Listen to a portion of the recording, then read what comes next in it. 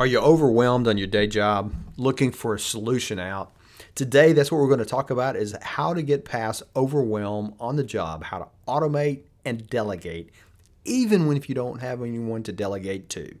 This is Company of One, episode number 131. And I'm Dale Callahan, your host.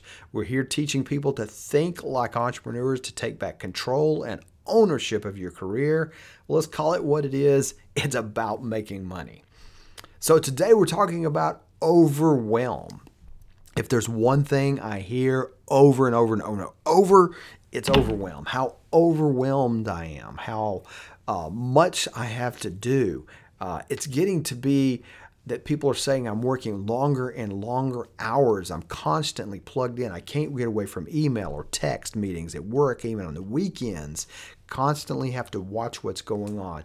Meetings, ugh, what a waste of time. Nothing ever happens. I never get to do my work. If I didn't have to go to so many meetings, I could get my job done. Too much to do and more coming at me all the time. This is I'm actually reading quotes from people, and there's a typo in that last one. But it's too much to do and more coming at me all the time. I know. I do it too. I'm suffering from the same problems, and so what I find is I'm running a graduate program, as I'm doing multiple things with the university, as I'm running my own companies, I get caught in overwhelm. Matter of fact, many people say, I've been in overwhelm, I've gotten out of overwhelm, and I'm finding myself back in overwhelm. This is not a one solution all. This is not something you get out of. If you've read a book or you've implemented some strategies and it's worked for you, it's kind of like the weight loss thing, right? So many people have lost weight and then they gain it back. Let's not do that. But what we do happen in our work lives, we tend to get some breathing room, and then things over time. It's more like our closets, right? We clean out the closet, it's decluttered, and then 6 months later we come back and say, wow, I thought I cleaned this out last week, but really it was 6 months ago and it's back cluttered. Same thing happens with overwhelm, right? So on the good sense, you've got great company because everybody else is out there. They're either in overwhelm right now or they're about to be, or they've just recovered from it, but they're heading back there. So this is a pattern. And so if you're like me, you're constantly reading books, listening to podcasts, watching videos, trying to learn things to get yourself out of overwhelm. So that's what we're going to talk about today, is some simple strategies to get out of overwhelm. And I do want to focus on the simple. Let's start with a dose of reality, or start with 2 doses of reality, if you will, is meetings. So often the issue is meetings. It's almost when you say the word meetings, you see this scowl and people despise meetings. But here's the bad news. Meetings are not evil. Matter of fact, your company would run less effectively if you had no meetings. I don't care if you're a company, large government organization, whatever you are, or if you're a small entrepreneurial firm. If you have no meetings, you're not going to be more effective. You're going to be less effective. So the question is, how do you make the meetings more effective? So you want to think about, I've seen people with these short meetings, these 15-minute stand-up meetings like you might see in a Scrum project management teams. They might do these kind of things, or some longer meetings like we're using in the entrepreneurial operating system model. From the book Traction, where the meetings have went from an hour once every couple of weeks to an hour and a half every week. And the goal is to get more traction, to get more things done, to get decisions made faster. And so it's not really a matter of the length of the meeting as much as it is being more efficient and useful. But all I really want you to do right now is to think about, it's not that it's evil. It's that they're poorly run and there's poor leadership. I get that. But just stop blaming it on the meetings. Blame it on leadership. I'll be in agreement with you on that one. The second thing to think about, that's the dose of reality, Everyone has the same amount of time, right? That's no big secret. You knew that. But when you look around your company, do you see that some people seem to get it done more smoothly than others? That some people seem to have time? That some people seem to walk around more relaxed? They seem to go to meetings more prepared. They seem to get more things done. They seem to maybe even have more fun. Yeah, they're not evil. They're not, probably not. They're not cheating the system.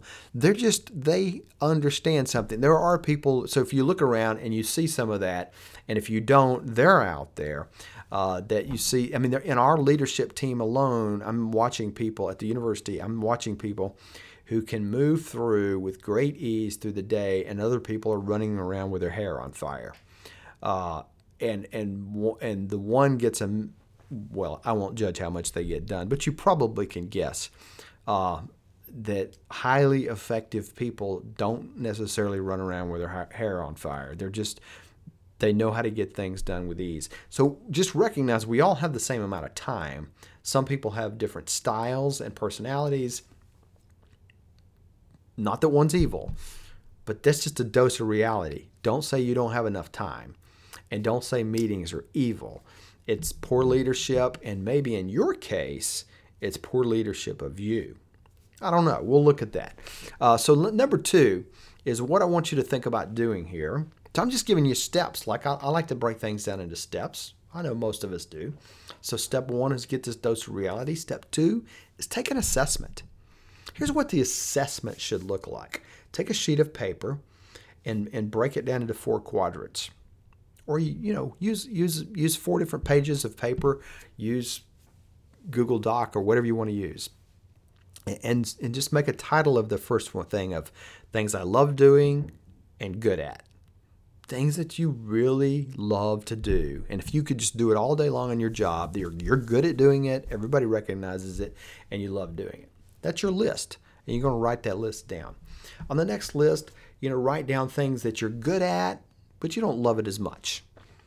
All right, you can take it or leave it. You're not in love with it, but you're good at it, and people recognize that you're good at it. And then think about things so your next sheet of paper, your next title, you can probably guess, is things that you're good at, but you really don't like them as much. All right, they're not as much fun. Or I'm sorry, I'm saying the wrong one. You like doing it, but you're not that great at it, right? Maybe I'm doing the accounting. It's kind of fun. I'm doing the books for the business, but it's not my skill set. So that's category. What are things that you can do because you enjoy it, but you're not the best at doing it? Kind of what are the things you shouldn't be doing?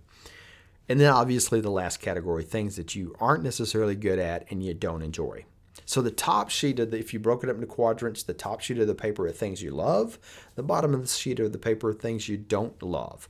Or columns, one column or one set of cells, if you will, in a spreadsheet are things that you're good at, and one cell are things that you're not.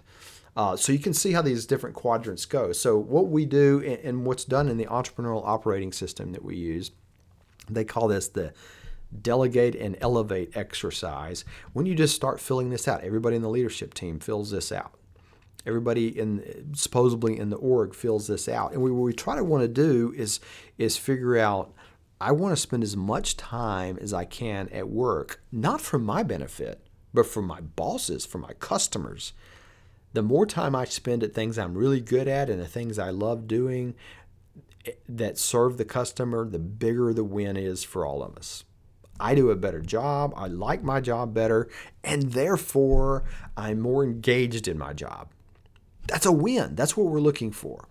And the less time I can spend on things I hate and I'm not really that great at, because those things are probably embarrassing to my boss, right? And yours too. Those are the kind of things that we want to do. So even if I'm serving customers in a true entrepreneurial model, if I'm doing things for the customer that I'm not that great at, don't really enjoy them very well, right? It's just not working. So This is the assessment we want to do. I want you to do that. Take some time. And matter of fact, if you can, stop what you're doing right now. I realize that's not practical because stats say people listening to podcasts are in the car or they're working out. So, but to stop and just write down. If you don't remember the proper titles, you get it. I'm good at things or not, and I love doing things or not. Break that up in any categories you want. What you really just want to do is identify, man, these are the things I really am good at, and really the things I love, and these are the things I hate and I'm not that good at, but I'm doing them anyway. And let's think about them. So what we're trying to do is this assessment to break these things down. We're not going to deal with anything about that quite yet. We're going to jump into that in the next step, right? We want to just do this assessment. So step 3, just to talk about this to your core customers. That's if you've listened to podcast episode number 129 and 130. I'm just going to go back recently. There's more that talk about this. I'll put some links to them too. But if you've listened to them, and particularly 130, the last one, where we talk about how you can make more money without using more time, talking to your core customer, understanding what's important to them, what brings value to them, what's a waste of time to them, and just listening to your core customer. And again, your core customer is the person that impacts your pay the most. Listening to that core customer, what impacts them the most in terms of value? So what we're trying to do when we do that now at this point, and you might have had this conversation before and you're going back again and you're reframing it and you're saying, hey boss, I've looked at this and heard what you said. Let me ask you some clarifying questions. Like I told you in episode 130, that's normal. You're going to be doing that. You'll always be doing that. So, but what you want to start looking for is, where are the connections? I love doing this kind of stuff. And probably 2 things are happening here. Number 1, I love doing this kind of stuff in this little category I created. I'm good at it, I love it, and my boss values it the most. 1, 2, and 3, right? That's good. If I'm talking to my core customer, my core boss, and the things that I hate and I'm the least good at is what's most important to them, well, there's a sign there that something's wrong, and probably my boss is not happy with me all the time. So if you feel bad because your boss is always mad at you or never can do good enough, well, there's your clue. You're just in the wrong job. We'll get to that one some other time. That's not what we're talking about today. What we're talking about is getting you past overwhelm. If you find that out, you find out part of your overwhelm issue is you're in the wrong job, maybe the wrong company. So what we want to do is understand from our core customers what they value. If you've done the exercises before, if you've done these kind of exercises before and you've kind of getting a clue of that, you're keeping this conversation opening, you're understanding what your customer values. Now you understand what you're really good at, what you love and what you don't. And I realize you probably think, well, Dale, I know this. No, you probably don't. It's probably worth your time spending 5 or 10 minutes writing it down. Do it over coffee. It's not that hard, and it forces you to put things into categories that you probably wouldn't do otherwise. So number 4, once you've talked to your customer and you're looking the whole time, your brain's working, right? You're looking for overlaps. What you're looking for are things just to eliminate. Right, I said eliminate. We talked about it last time. We want to do a couple of different things. We want to eliminate, we want to delegate, and we want to automate. Anything that we can that is not, especially the things we don't love to do. If I can eliminate it, great, and just make it go away, and there's no pain. And boy, this happens all the time. I've seen so many times people spend hours generating reports that nobody reads, people spending hours preparing for meetings that nobody ever cares about and nobody gets any value from. Identifying those things and eliminating those things is huge because it gets rid of things that aren't adding any value to you or your customer, and it takes the overwhelm factor off. So eliminate. And you might, if you're thinking, well, Dale, you just don't eliminate things. No, I'm really going to harp on the eliminate, because I can almost guarantee you there's things for you to eliminate doing. And some of them are probably big things that are taking you a lot of time that you should just quit. They're not adding value. Or maybe it should be delegated. But let's just talk about the eliminate for right now. All right? So step number 5 is where the delegate comes in. Now, this is the one I love. There's somebody on my leadership team that has people working for them, and they tell me, well, I got nobody to delegate to. Part of that bothers me because you're a leader, but I won't argue that point right now. It's somewhat comical. Obviously, I don't bring it up in these terms, but delegate. Now, if you have people working for you, you can have people to delegate to. You can probably get somebody who actually is good at things you're not good at.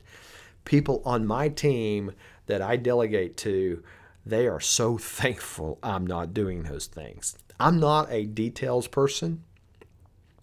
Hey, guess what? In everybody's work, including mine, details can matter. So we've got some great detail people on our team that can really do the details. I'm not the bubbly cheerleader that goes out and does things and can go have a little party everywhere and well, you get the idea. But there's people on my team that are. They're awesome. And they can go out and they bring massive amount of energy into the room as they come in. Some of us bring energy as we leave, right? But they bring energy as they come into the room.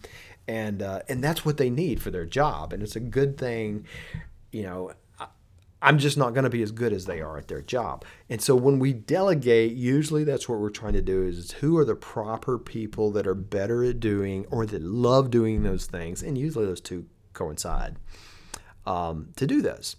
But if you're sitting there thinking, well, Dale, I don't have anybody. I'm the lowest man or woman on the totem pole.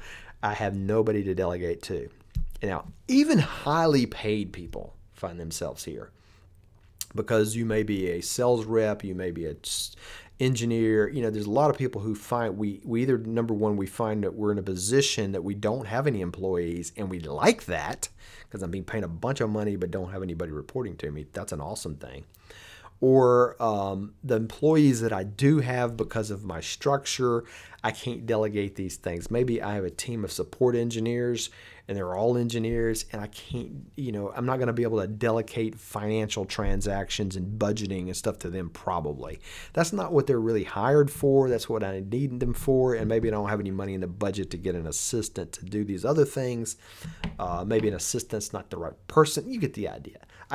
There's multiple reasons I might not have a person to delegate to. So how do you do that? A friend of mine was working for a company.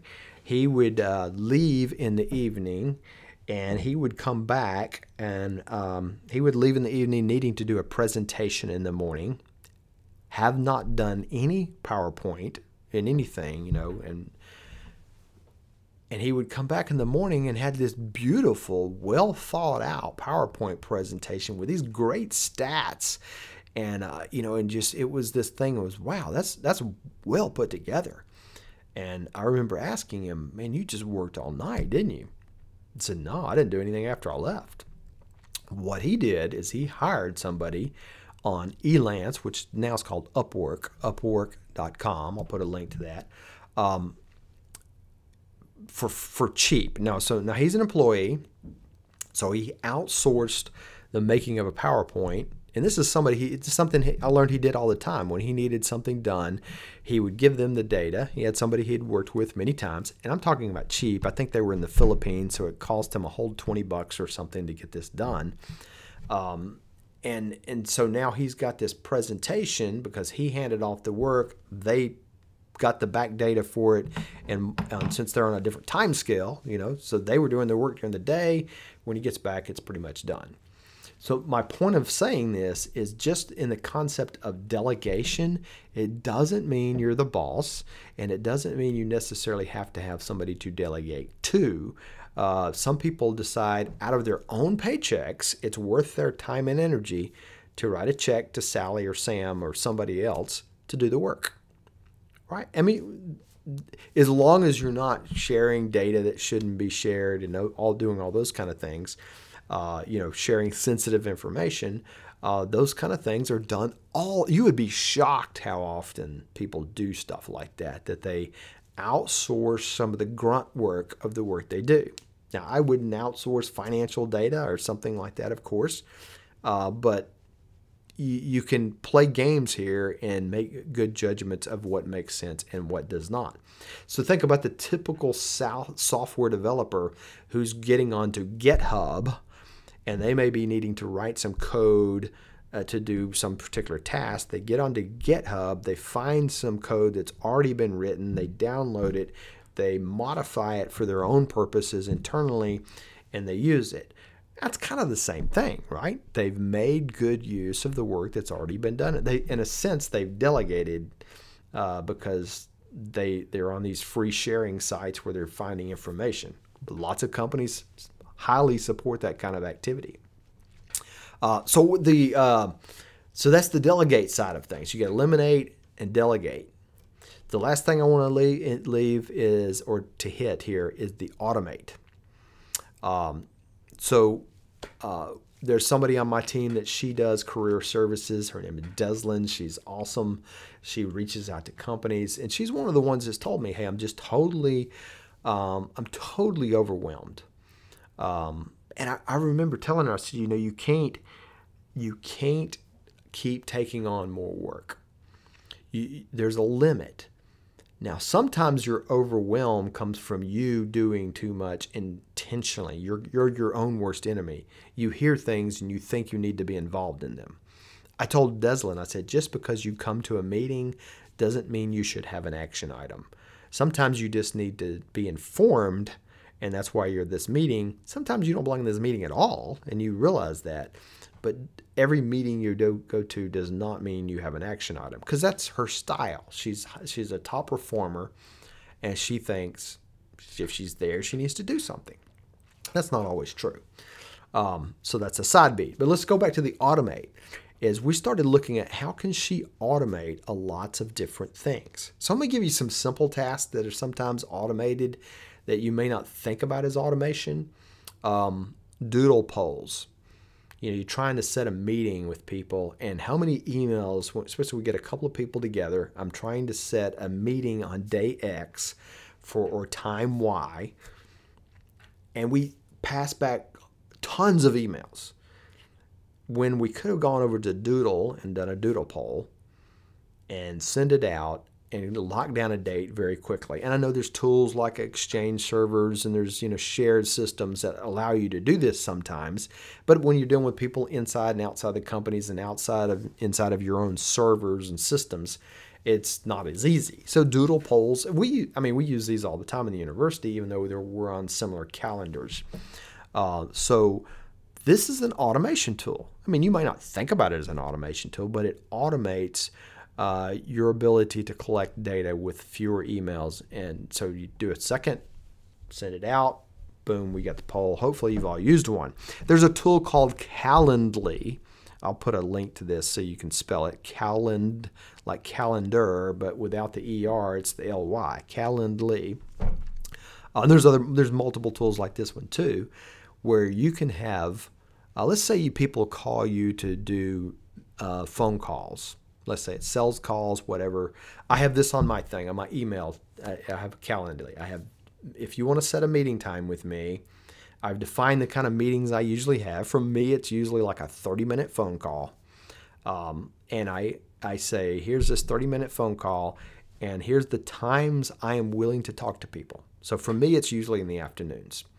That's when I'm brain dead enough, I can talk to people, but I'm not going to do my best thinking. So talking is a great time to talk to me. So people will go to Calendly, they'll find a time, they'll schedule a time with me. I can ask questions in Calendly, like what's this meeting for? How many people are going to meet? What's your number one question you want to ask? These are the kind of questions I put on there. They fill this out. It goes on my calendar automatically with that data, so I can look at it and see exactly what's going to happen. And it goes on their calendar. And so now we've set a meeting between each other. I've prescribed the time. And so, again, no more sending back multiple emails or getting an administrator or assistant or somebody involved in doing this. Boom, it's there. If they cancel it, boom, it goes away. So it's awesome. And I can go in and say, you know what, I'm not going to meet people on Tuesday afternoons anymore. I want to make it Thursday afternoons. And I can change that. So Calendly, great tool. Google Forms is another tool that I see people using a lot. Sometimes they have these common questions they're asking, and they'll put this stuff out there to collect data. Think of survey. So in Deslin's case, I'm not sure if she's doing this. She has lots of employers contact her, and she needs to know certain things from them about who they're hiring and what kind of things who they need to talk to.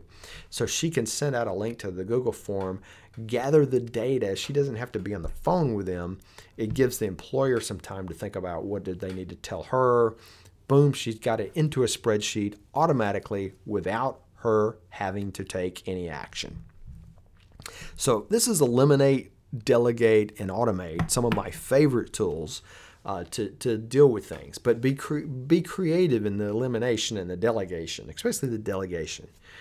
Sometimes we think we don't have the ability to do that. But yeah, there's a million books out there on stuff like this. Some really, really awesome stuff. There's a lot more stuff here that I'm telling you, and there's a lot more repeated stuff of the same thing. That's awesome.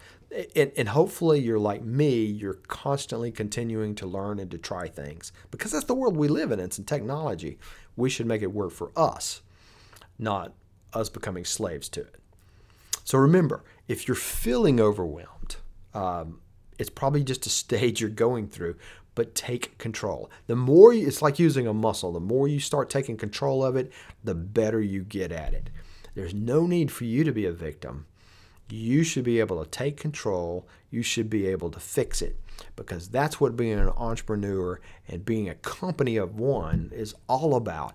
It's you taking back control of the business of you. Hopefully that's helpful to you. I will see you next week here on Company of One.